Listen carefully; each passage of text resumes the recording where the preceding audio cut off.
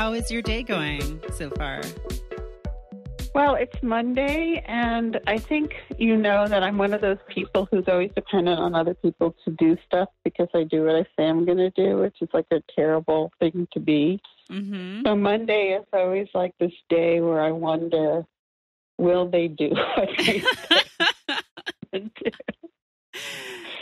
Well, So we are starting a little late, but I'm glad that we were able to fulfill that, if slightly late. Yes, you did. Thank you. Yes, it is kind of a gray Monday as of this recording. Mm-hmm. I did sleep in quite late today, which is unlike me, but I didn't get up until noon, which I'm not proud of. Oh, okay. Yeah, so I'm on my second cup of coffee. Okay, good. Yeah. But what have you been up to lately? I feel like I haven't seen you for a couple of months. I think the last time I saw you was maybe in December. Yeah, when you came over. God, so much is going on over here. I'm a little confused because there's so much going on. So let's see. So one thing is that me and two of my colleagues who are also my friends, Linda Villarosa and Matt Grimm, we're starting an HIV/AIDS studies program at CUNY. Mm-hmm. And that's like very exciting because I think it's the first one in the States. There's one in Concordia. Of course, that's a very famous program. Mm-hmm. But, but because it's CUNY, they don't have any money, right? So, like, we're doing, like zero. They have nothing. So we're doing this conference on March 19th that we've organized on literally zero. So I just went to all these people who are doing amazing new research on HIV/AIDS, and I just asked them if they would do it for free and get themselves here for free, and that I couldn't even give them coffee. And they all said yes.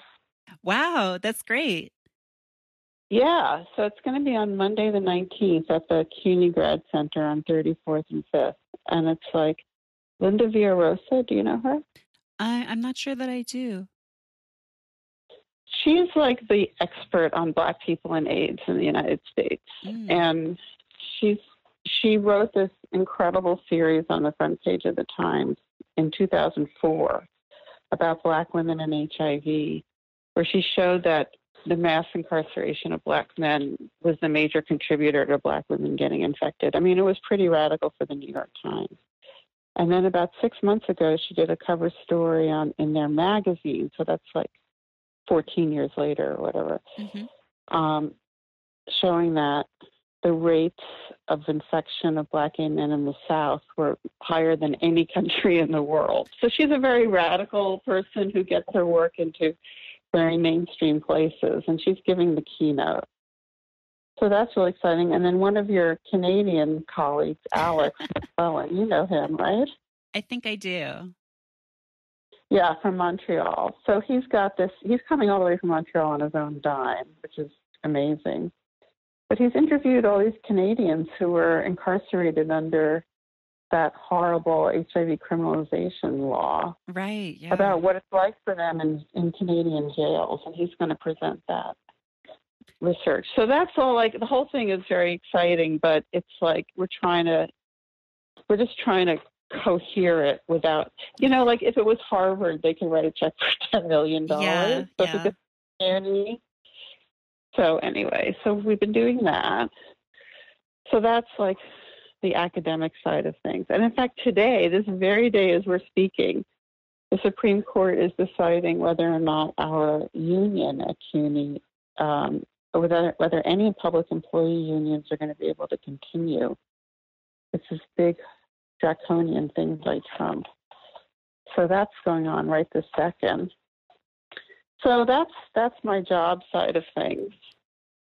And then I have all my crazy projects that never happen, every time I see you. So it's like, because they're show business, which is the world's worst business. It is. It's a nightmare. There's nothing worse than theater people, let me just say.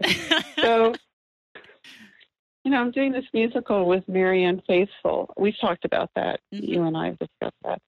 And it's like, she's amazing. I'm totally inspired by her. And we've got all these great songs from her 50-year career and all this stuff. And we work together beautifully and we have what we want, but now we're dependent on her publishing company to make it happen.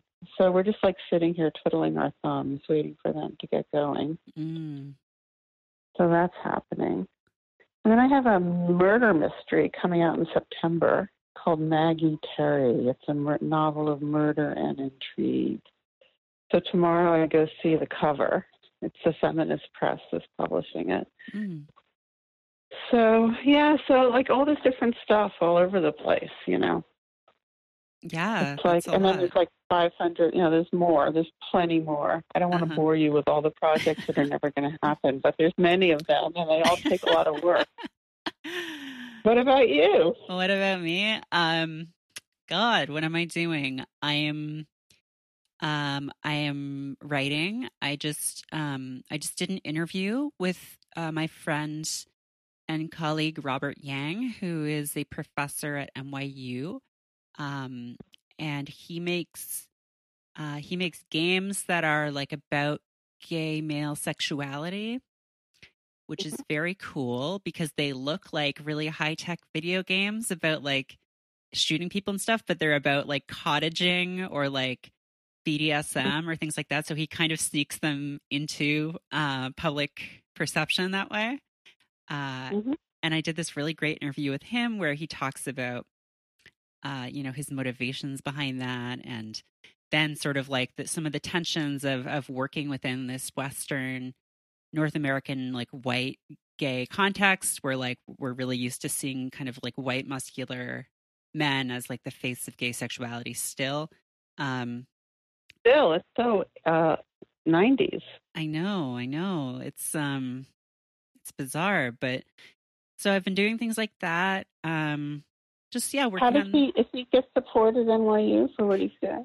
He does. It's really great. They have the department that he works out of. It's called the Game Center, and they actually have some really some pretty amazing people there. My friend Naomi Clark, as well, is a professor there. Oh yeah, I know Naomi. Yeah.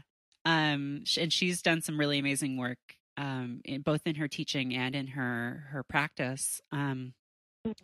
So yeah, it's cool. You know, it's NYU, I guess, has like a little bit more money than a school like CUNY. Well, there's such an interesting bunch of contradictions at NYU because they have all this cool faculty and you can study all this radical stuff while they're like destroying the whole village and colonizing everything.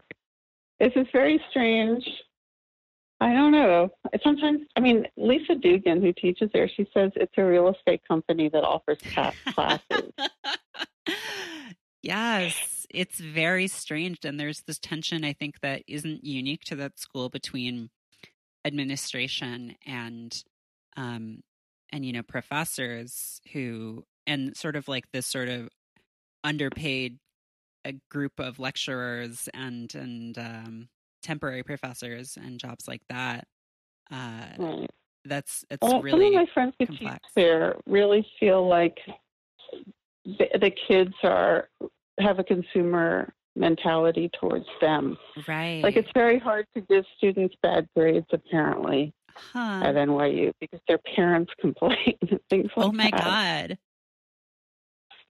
Or like in my school, you know, the students can be completely fucked over and crushed, and there's no way of them getting back at the teachers because it's more like it's run like the welfare department, you know. The students have no rights in my school. I mean, they technically have rights, but they have no real functioning culture of rights.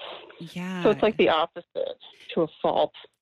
Right. It's like that, you know, they may have the same rights in theory, but at a school like NYU, students have this sort of that middle class upbringing of like, I'm going to push back against this professor. I'm going to my parents are going to call and like get you in trouble, which is a very odd. Well, they pay so much money, right? You know, right. So I guess they view the teachers. Some of them view the teachers as their employees. Yeah. which is, I guess, technically true. I don't know. Mm-hmm. Have you I seen had a word. Oh, go ahead. the ads for CUNY on the train? Oh, sure. It's kind of just like, I don't know, if for people who don't live in New York, it's like they're like, this is the greatest institution in the entire city, and it's the envy of the world. And even as like, funding has just been systematically drained out of it.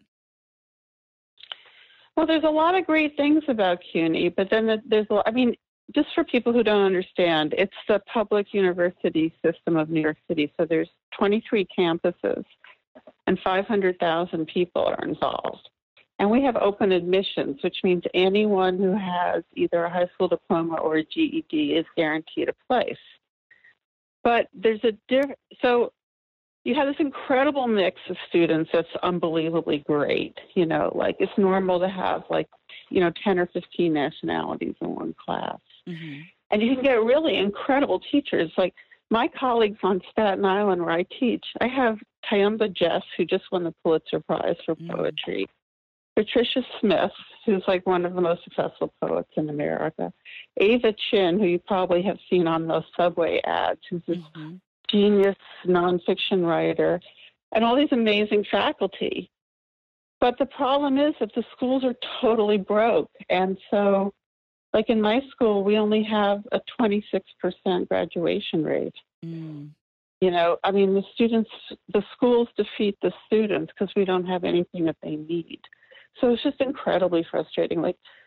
And also it's ranked so some of the schools are in better shape, like City College, Brooklyn College, Hunter, but my school is in bad shape. And our president recently sent out this note saying that we had $1 million deficit last year because we have no endowment, and that the way he was going to address it was by lowering the heat. Oh my God. So now, because he didn't know what else to do. Wow. I ran out of paper in the middle of the semester last year, and I had to put a thing on Facebook asking people to send checks to my department. And I raised $2,500 to buy paper because it was dire. Wow. That's like the state of public schools, primary and secondary schools where teachers are having to pay for their own supplies. Oh, yeah. That's what it's like. But on the other hand, I'd rather have the CUNY students because they're so much more interesting. I think that for me, because of my character defects, I think I would be less successful teacher if I had a lot of rich kids in the class. Mm-hmm. But the sad part is when you have really talented and smart kids, which I have every semester, but it's going to be really hard for them to succeed because even if you can get them into an MFA program with full funding, which they have to have, even if you get that, when they get there, they can't compete socially because they're not sophisticated. They don't have the same cultural references that the other kids have. And they don't really make friends or fit in. I mean, they don't get mentored. I've seen it over and over. It's just very alienating for them. So just getting them into those programs is not enough. There's a big culture gap. That's really, I just don't know how to bridge it, really. Yeah. So it's really sad. Hard. Yeah. Because I have smart kids every semester, but they don't know how things work, and that's the key to everything is knowing how things work. That's what power is, really. Mm-hmm. But then you get this year I had this woman, this is interesting. She was an older woman who had been a high up at a prison near here. I don't want to say which one because I don't know how to identify her. Sure. But she had worked in a prison for 20 years. And then without a BA, so that tells you a lot. And then she retired and came to get a BA. And she was in my classes and she couldn't praise the other students. It was impossible for her to compliment people. And all I could think was wow, all those prisoners who you demoralized for 20 years because you can't encourage people. Right. And also how dehumanized she got. Yeah. And I have a lot of cops because it's Staten Island, right? So Right. We have a lot of cops and COs, correctional officers, and all of that. And it's quite interesting being with them in class and how they look at things. You know, it's a trip, actually. But I'm happy to be exposed to it. It's enriched me, you know, at the same time that it's hard. Yeah. You know, like, it's hard, you know, like, 'cause a lot of the secretaries and security guards and stuff voted for Trump, right? And the cop kids, their Yeah. families voted for Trump. When you ask them, like, why did you vote for him? They're like, I don't like her. That's Hillary. They don't like her. Uh-huh. Like, well, you don't vote for people because you like them. You vote for them because of their policies. They're like, I do. You know, so it's a completely different system. They're operating under a completely different system about loyalties and stuff. And the fact that they're going to a public school that's paid for by taxes and they're voting for someone who wants to cut taxes, that's not a factor in how they make decisions. Right. So that part is very frustrating, you know. And then, like, when Eric Garner was killed on Staten Island, that was huge, you know. So, Yeah. of course, brought it up in my classes. And what was amazing was kids who were from cop families, including I had wives of cops in my classes, whether they were Black, Latino, or white, they all supported the police. Like, blue trumped race. And that was like, whoa, I didn't expect that at all. You know. So anyway, it's interesting in there. But I just wish the kids had a better shot. Yeah. You know? I don't know how we got off on this. But. No, it's great. I mean, it's frustrating too. Like, as someone who I used to teach at a public university as well, and you know, I think it. Oh, which one was that? That was the University of Washington. Mm-hmm. It's so frustrating because you're trying to do this work within this system that seems designed to stymie you at every turn. And then also, like, it's frustrating coming in at, you know, when your freshmen are like 17, 18, like after like having gone through so many years of like of public schooling and so many years of being immersed in the culture, like how do you deal with that, and like how do you introduce different concepts and ideas? Like that is it can be such a frustrating experience. It can be really rewarding as well, but it is hard. Yeah. On the other hand, like for myself, I went to both a private school and then I went to a public school. I mean, at university. In high school, I went to a public magnet school. But I mean, I went to University of Chicago and I did horribly. You know, I just couldn't get it. Like, I didn't understand what they were talking about, and I was so alienated and I didn't agree with anything anyone said. Then I went to Hunter, and, you know, I've told you this before, Audre Lorde was my professor there. Mm. And suddenly I was in an environment where everything I said made sense. You know, so it's not always about the financial stability of the institution. It's really about the relationship with the teacher. That's what kind of makes it. Yeah. So some of like the best teaching experiences that I had were when I was teaching summer classes, because you know, a class that would be taught during the year would have, you know, several hundred students in it, and it would be taught in an auditorium where, you know, students don't even know what their professor really looks like. And then I would teach that class in the summer, and there would be 20 people in my class, and we would just have discussions all the time, and it was amazing. But you know, it wasn't something where the money was there to sustain those kinds of smaller classes and like to build those relationships and those like mentoring relationships and to get students the resources that they needed. Well, what about your teachers? Like, where did you have good teachers? Well, so I was really lucky at the University of Toronto, which is where I did my undergrad. You know, the first couple of years were just huge. Like the intro classes are always huge. They're like hundreds of people. I think my intro psych class was as big as my like graduating high school class.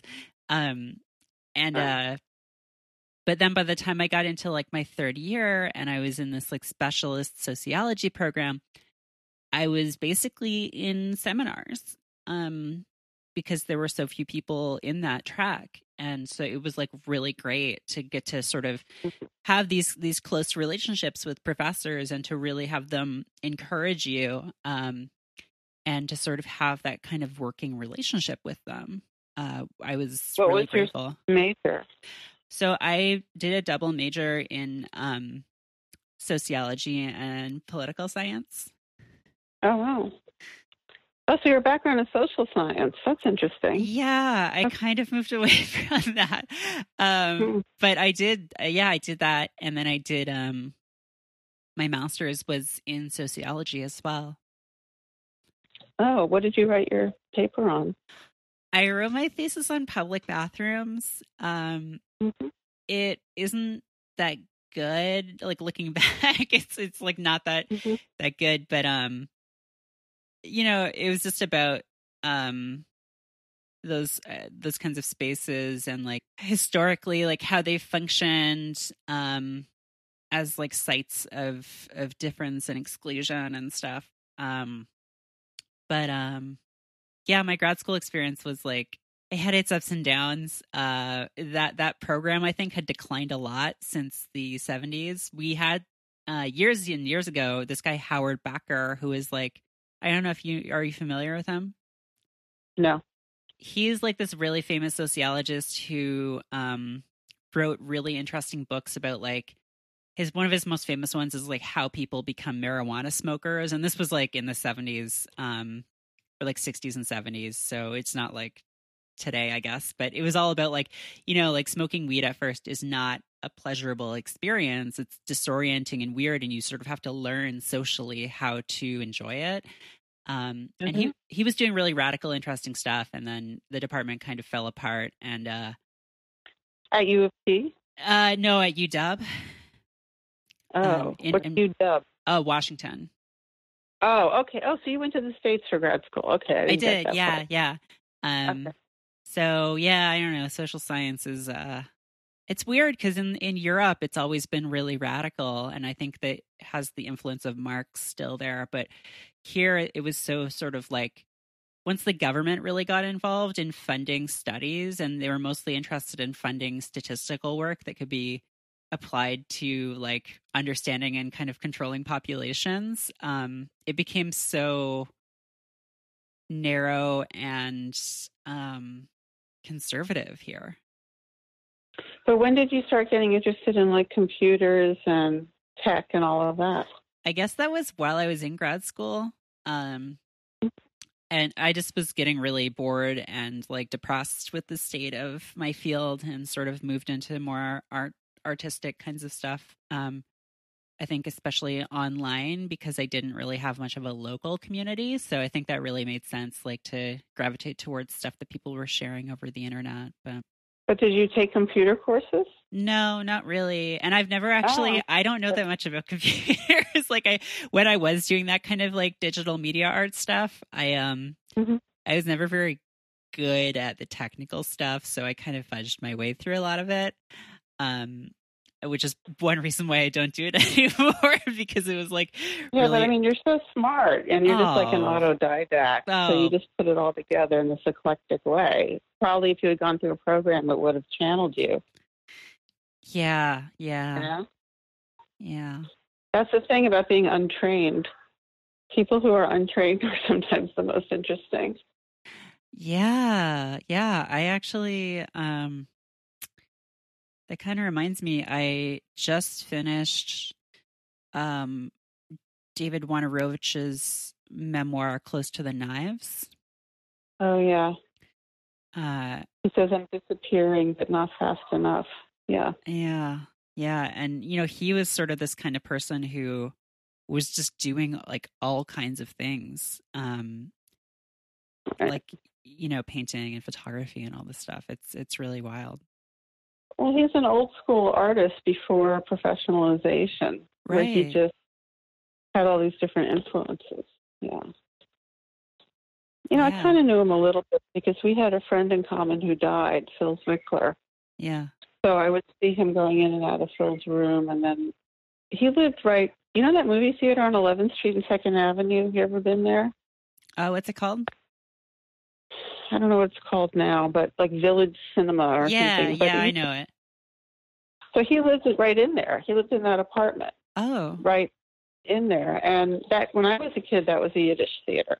Mm. So I went to that building for Yiddish theater. But he lived right there. So I used to see him at this local old-fashioned pharmacy called Estros. It doesn't exist anymore. But he'd be getting his medicine, and he always looked really sick and like suffering like crazy. Like I remember seeing him, and he couldn't sit in the chair. He felt so bad. He was waiting for his meds. It was really sad. But anyway, so, you know, I knew him a little. Yeah. Because we lived in the same neighborhood. Yeah. Now you mentioned that he was kind of like this old school artist, and that's something that you talked about, like, I think in Gentrification of the Mind, the idea of like the impact of the professionalization of writing and of art, and how that's kind of shifted that landscape. Oh, yeah, in so many ways. I mean, the first thing is, you know, well, first of all, to get an MFA, you have to be admitted into the program, right? But a community, nobody admits you. Yeah. You're just there, you know. So the really weird people get weeded out that way, and the people who are not obedient get weeded out. And then the people who, like, can't afford to go to school or whatever, they're weeded out. Mm-hmm. So it homogenizes already upon entrance. And then you have this kind of group conditioning experience for, like, you're reading books together instead of people reading eclectically, each one with different influences. Mm-hmm. There's the workshop process, which is like, you know, it can be homogenizing. It depends, but it can be. And so there's just all these kind of channeling mechanisms. And, you know, it's done a lot of harm aesthetically. There's a certain kind of writing style that's come out of that I really hate. But also, it's like a branding. And then those people get channeled into certain kinds of support, and it's gross. You know, that's why I do all this kind of guerrilla teaching that I do, is to counter that. So I run these groups in my apartment, and I have individuals who I mentor, and I read people's novels and books and give them feedback, like outside of that system. Yeah. Because it's an unfair advantage to a very kind of homogenized type of person and work. Not everyone, of course, but quite a few. It bothers me. Let's put it that way. Yeah, I find it's upsetting. Yeah. You know, it's interesting. I have a book for sale right now. I'm not going to tell you what it's about, but it's a nonfiction book.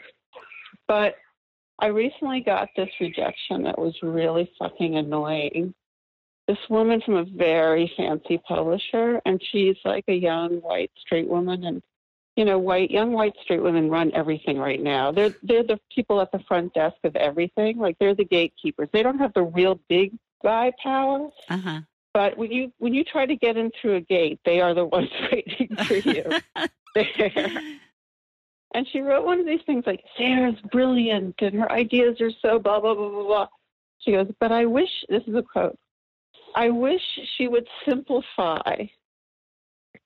Okay, that's a weird thing to say, that someone's brilliant, but you wish they would simplify. Yeah, because if you simplify, it's not brilliant. Yeah. It's simplified.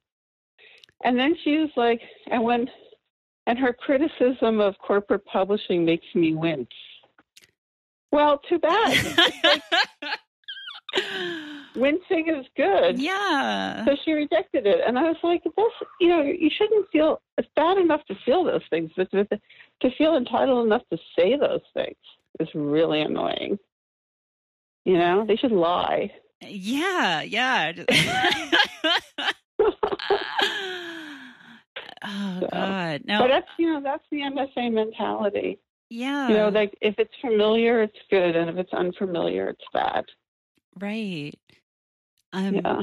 Something that I've been meaning to ask you about actually was in the book, where you talk about the stuff, one thing that right at the end, you talk about like the rates of publishing by lesbian authors or like of books with lesbian content. And do you know like what those rates have been like since that book came out? Well, I don't know the numbers, but I can tell you what I observed. I mean, in terms of American novels, not British imports, which is a different story. So like Sarah Waters, Janet Winterson, Ali Smith, those are all British imports. But American authors where there's a lesbian protagonist, I have never seen a book like that become a best-selling American book, except for Alison Bechdel, but that's a graphic novel. Right. So, so it still is really, if you are a very ambitious person as a writer, it's still, most of those people who are ambitious do avoid that content because of the, it's a professional kiss of death at a certain level. Yeah. So that hasn't changed really. That's so depressing. Weirdly. I know. I mean, in Canada, it's better. But those books are, there's a lot. The Canadian situation is very different because it's all government subsidized. Right. Yeah. But it's interesting because here, like, it's not about sales. Because these books, they publish books by straight people that don't sell. Yeah. It's about the ick factor of the editors. They have a personal discomfort factor that overrides whether or not the books will sell. It's one of the few things in which money is not the most important issue, interestingly. Yeah. Yeah, that's funny because I was looking at Susan Sontag the other day. Have you ever looked at her work at all? A little bit, yeah. I'm interested in her because, we have the same initials. And she also was a Jewish lesbian. We have so much in common. Who worked in... Pardon me? Yes, in certain ways. I mean, she worked in many different forms, like I do and all that. But she never wrote about that part of herself. Yeah. And in a way, that was very smart. Now, because she wanted other things. I have to ask, maybe I've asked you this before, but there's a character in... Oh, it's not based on her. I know what you're talking about. No, Muriel K. Starr is this character at the end of like Black Bohemia, right? Who is this lesbian who closets her book and the book becomes a bestseller. Right. And this weird guy named Larry Mass, who actually was one of the very first people to ever write about AIDS. So he's actually really important. He was a doctor who wrote for the New York Native. But he's got a chip on his shoulder. Anyway, he became convinced that was his content. Yeah, I remember reading about that, actually. Well, years ago, like 20 years ago, he wrote something in some gay paper making that claim. And I called him and I was like, not only is it not true, I think she was still alive at the time. Not only is this not true, but saying that I'm doing that is going to hurt me. And it's not even true. Right. Okay, so he decided that I was lying and that it really was true. And he's been saying it for 20 years. Oh, so my then God. these people wrote a biography of her.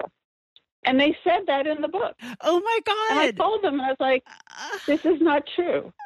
And then John Leonard, who was the TV critic for the New York Times, he wrote it. He wrote it in the New York Times. Oh, my God. And I wrote this letter to the New York Times saying, like, it's not true, and there's plenty of other people that this could be. Yeah. Oh, my God. I'm looking at the New York Times letter that you sent that is just like, it's not. It could be like a million other people.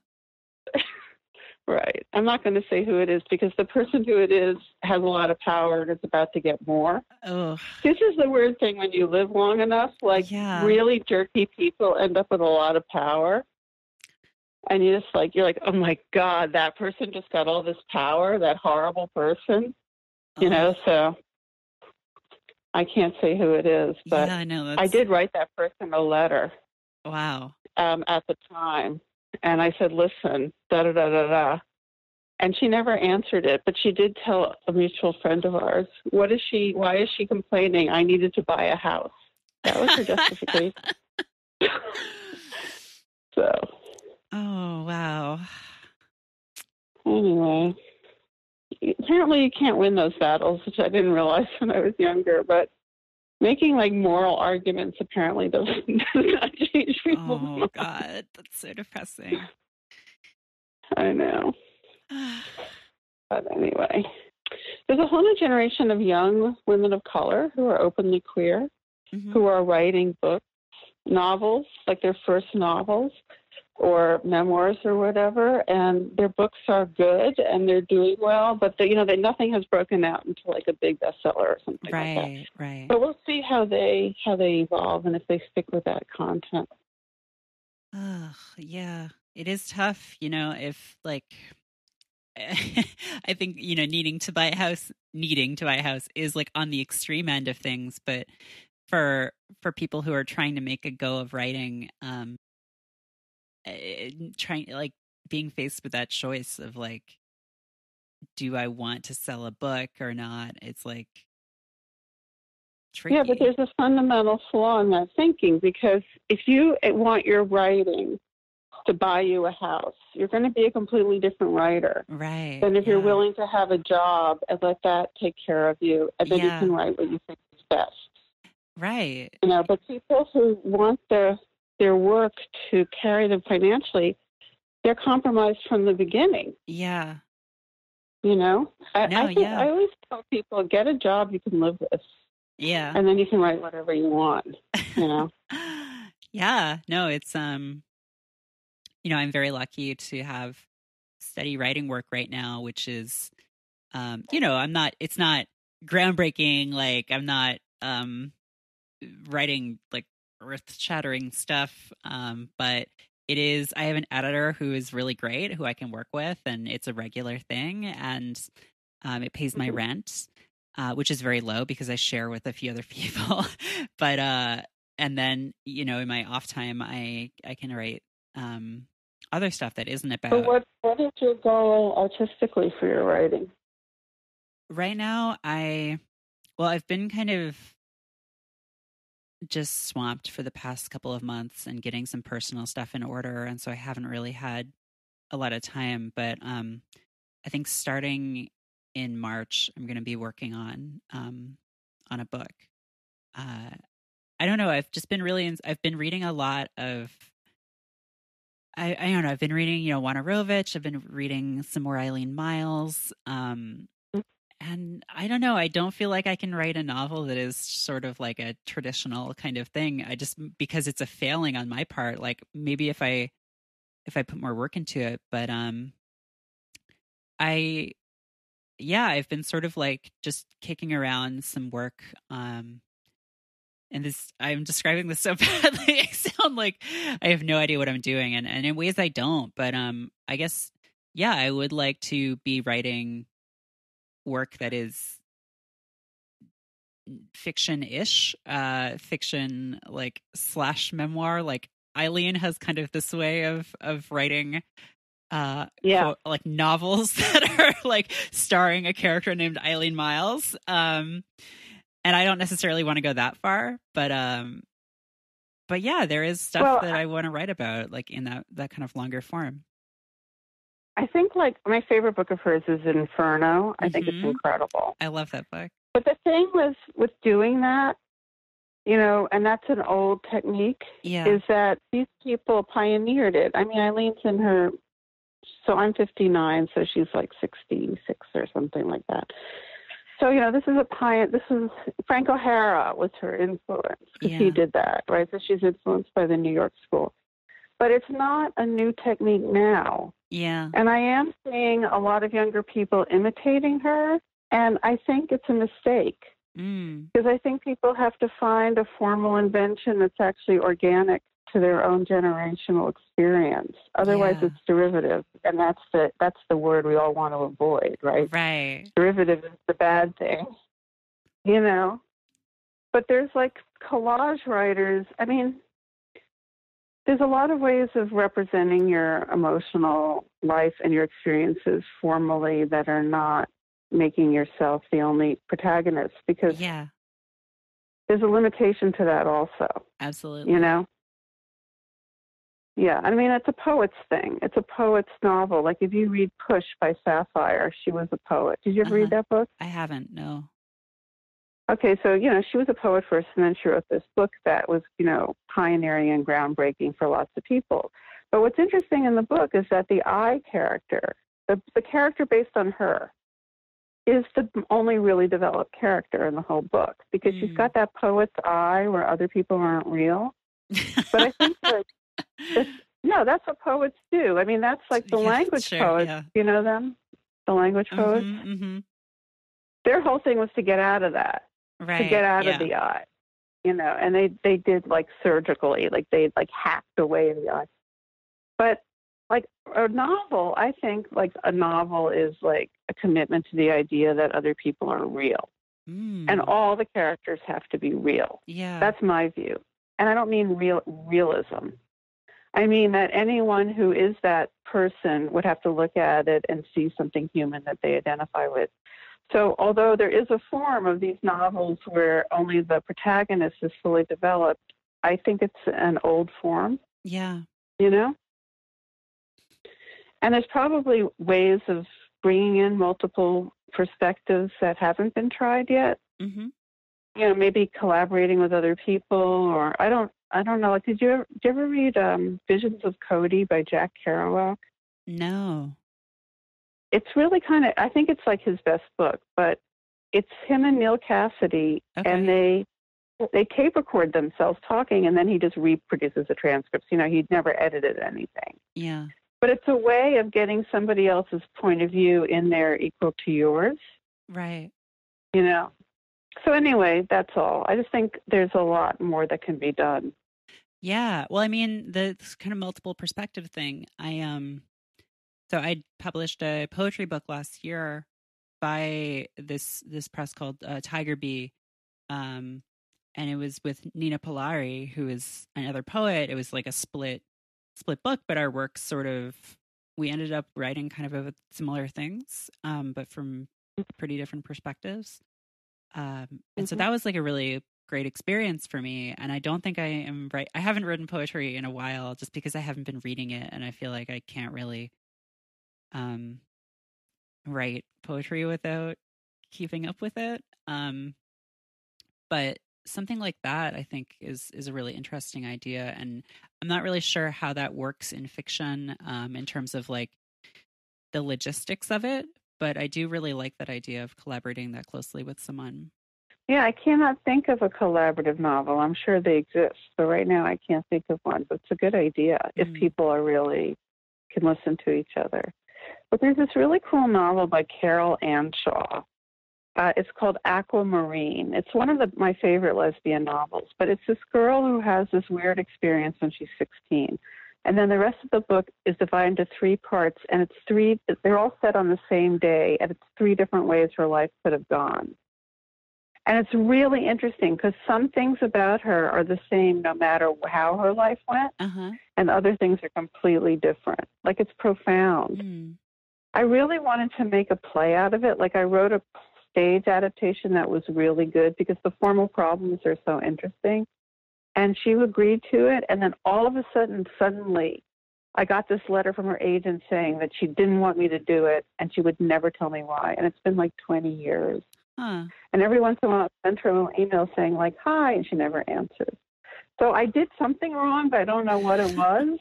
But I still think it would make a great play. Yeah. But anyway, it's so that's a really interesting. And then there's that Rabi Almadine book that I love, I, the Divine. You read that? I haven't read it. I'm familiar with him, though.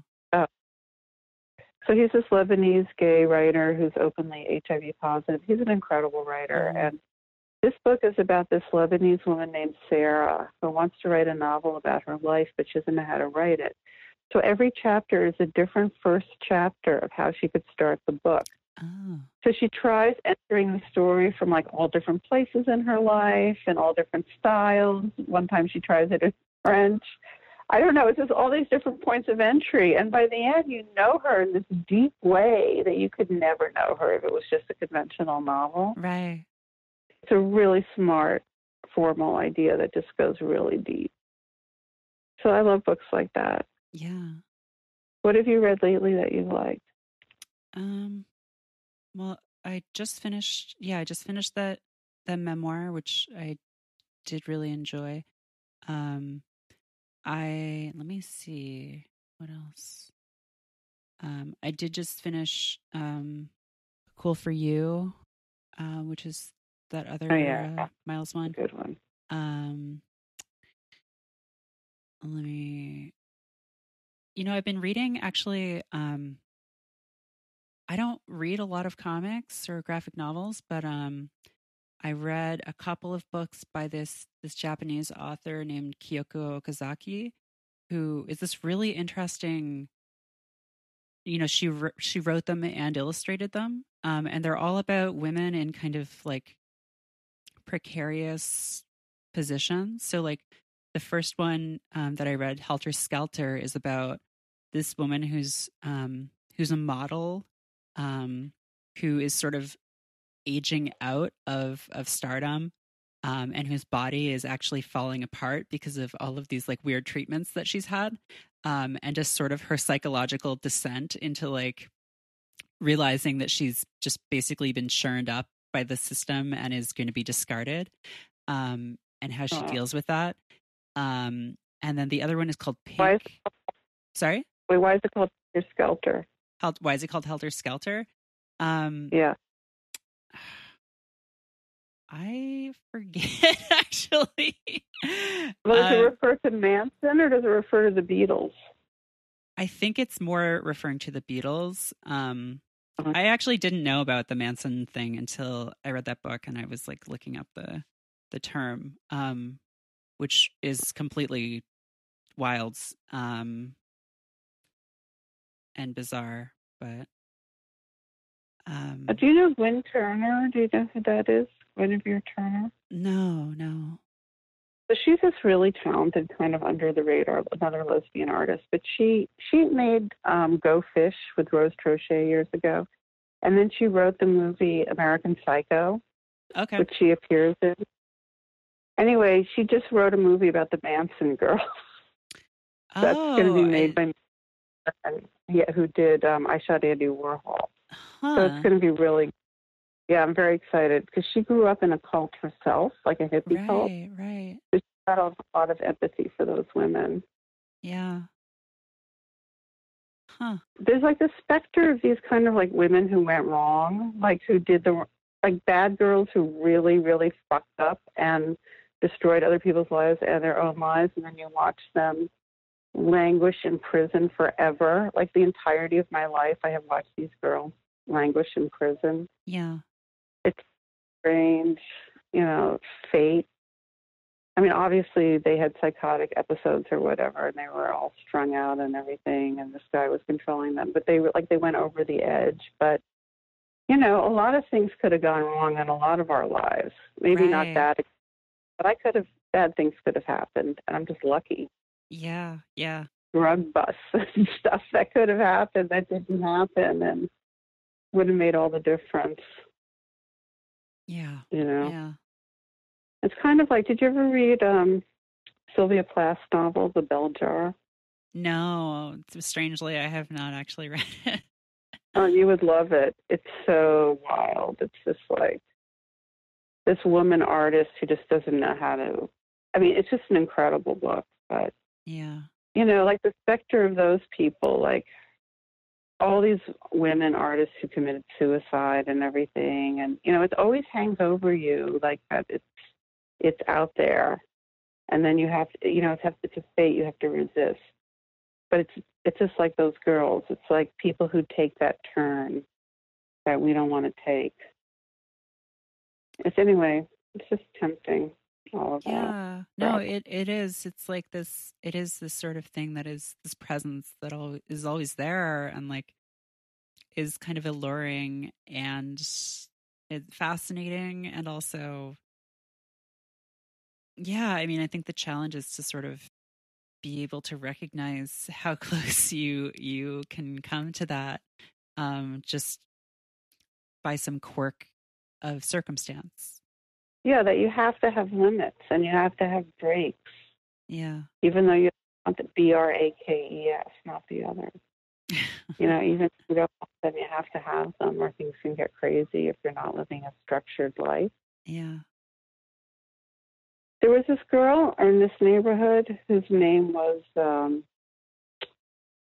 was her name? It'll come to me. But anyway, she was like a drug dealing lesbian in this neighborhood who was always filthy, and she would go around on a skateboard and stuff, and she was a writer. And I used to see her all the time at the bookstore, and she always hated everybody and thought everyone was a phony and all this stuff. And then one day she was murdered. And because she used to sell coke out of her apartment, which is just a few blocks from my house. Mm-hmm. And these people, they tied her up with, tape, gaffer's tape over her mouth. And they locked her in a trunk, and that's how she died. Anyway, and then she just, that was over. But now this girl called me. It's now been probably, 25 years or something since this happened, that she wants to sort of resurrect her. She wants to write about her.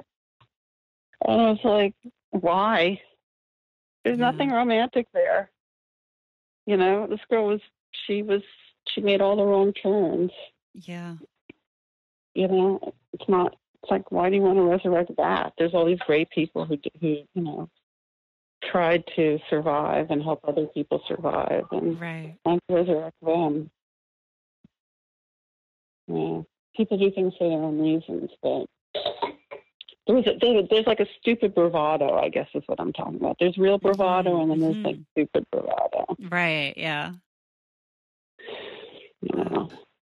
Yeah. I remember somebody, I want to say it was Eileen, but it may not be, so maybe I shouldn't attribute it to her, but I remember somebody once saying, everyone does drugs, and then most people stop, but some people don't stop, and then most of those people go to program, and then somebody dies, and then someone never stops doing drugs. And I think that that's true, for most groups of young people, but except the person who dies, sometimes they get romanticized. Right, because it's a stupid death, and it's tragic.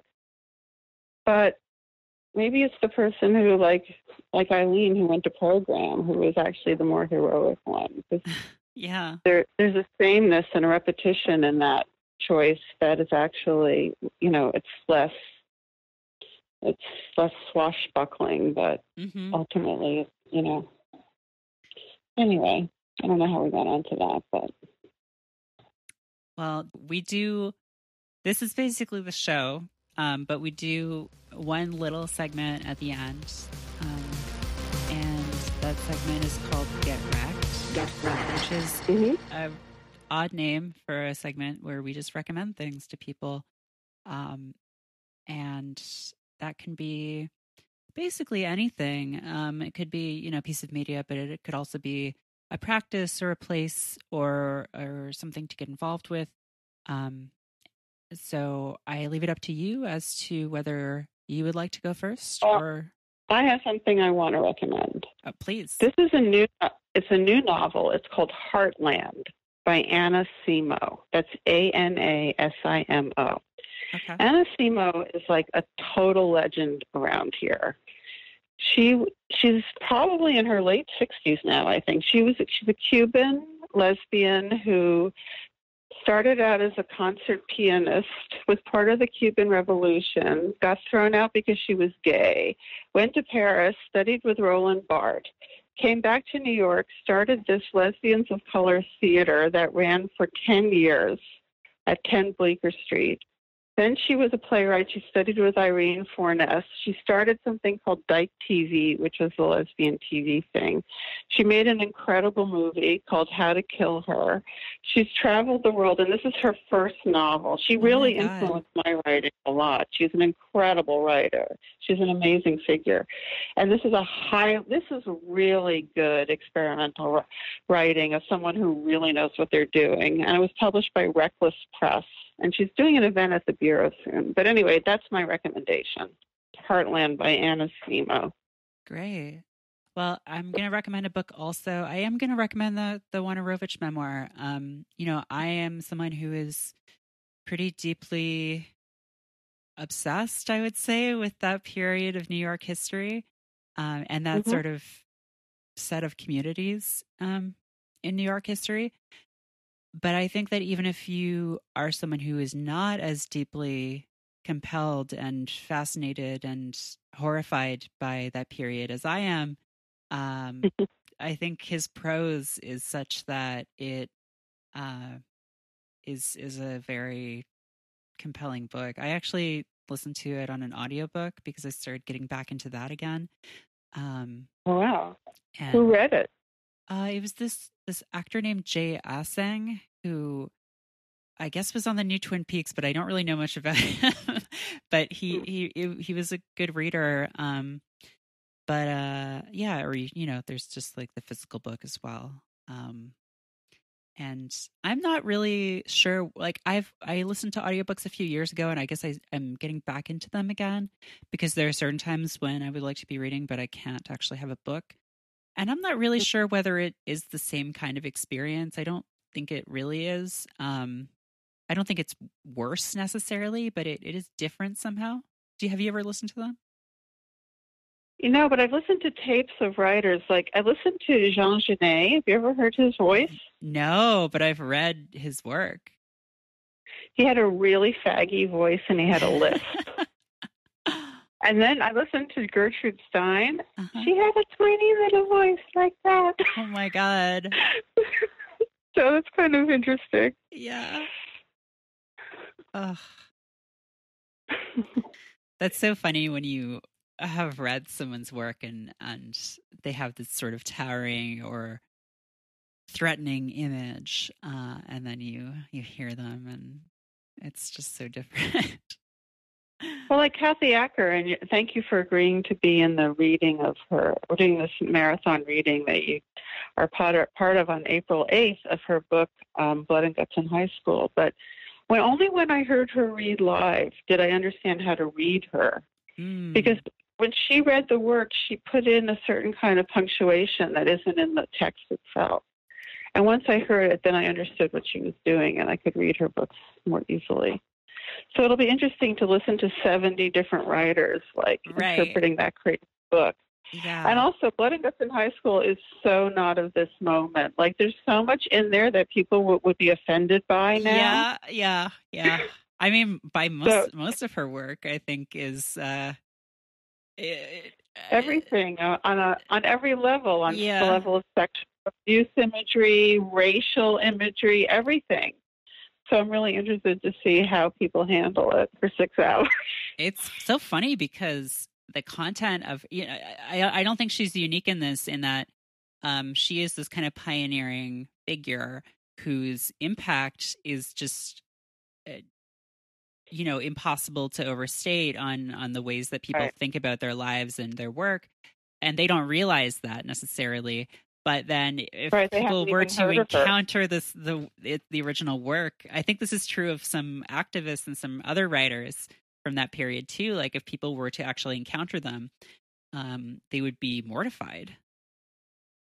Well, because everything is so censored now. Right, yeah. And there's some of, being aware and having consciousness is very important, and that informs our writing now is good. But the controlling people's words, that's bad, and you can't make art that way. Right. I something that I have seen and worry about is the ways that we seem to be entering this period of queer people doing the work of straight censors, of kind of policing each other's work and lives in this way that is really upsetting. And I think that you can see in the reaction to things like park stings in Toronto, and also just in some artistic work. In what in Toronto? Did you say? Oh, the park stings, like the public sex stings. Well, the Zoe Whitall piece. Did you follow that? No. What was that about?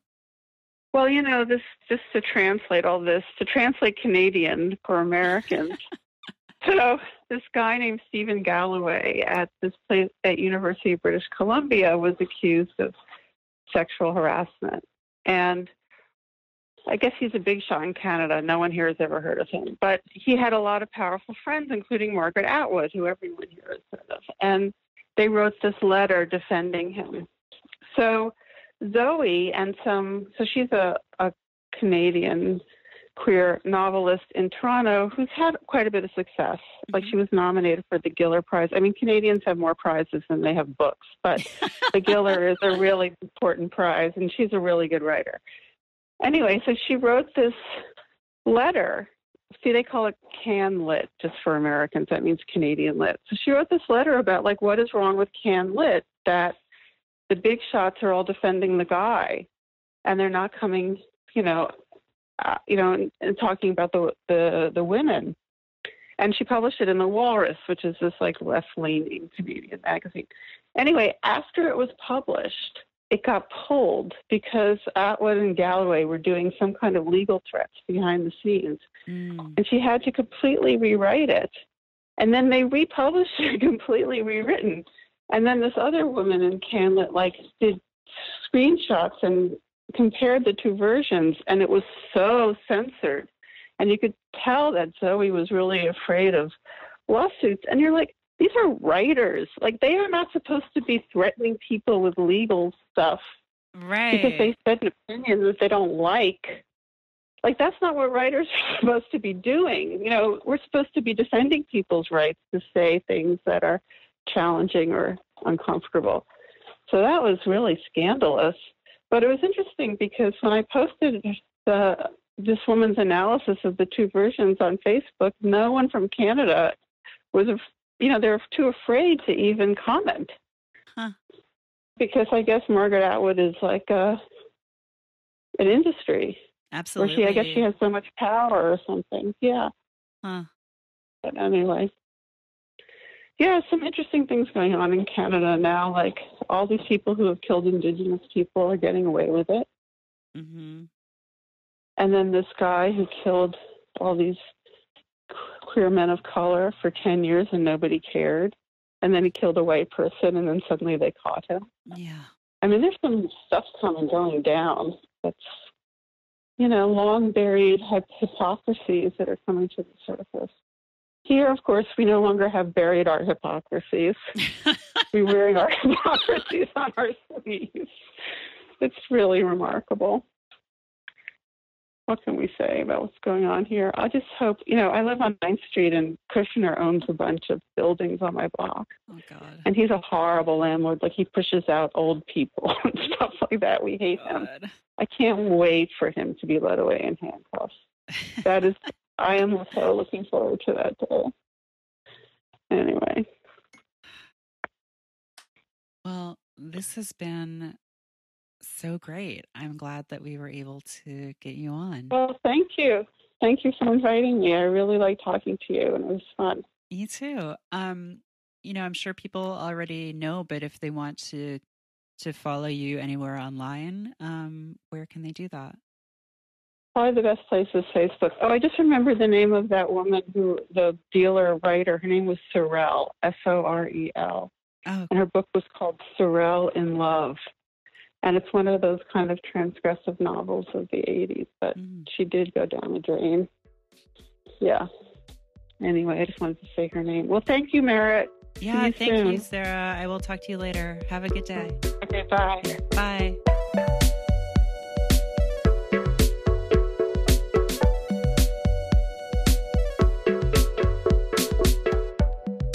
Woodland Secrets is hosted by Merritt K and produced and edited by me, Nick Bravo. Woodland Secrets is a part of Stay Mean, the world's only podcast network. We're entirely listener-supported. If you enjoy the show, please consider becoming a patron of Stay Mean at woodlandsecrets.co/support. For as little as $3 a month, you'll get access to a monthly newsletter and frequent bonus episodes of our shows. If you'd like to have a message read on the show, head to woodlandsecrets.co/messages. You can help people find out about the show. Please mention us on Twitter. We're at Woodland Podcast and at Stay Mean Co. Or rate and review us in iTunes. We really appreciate it. Thanks for listening.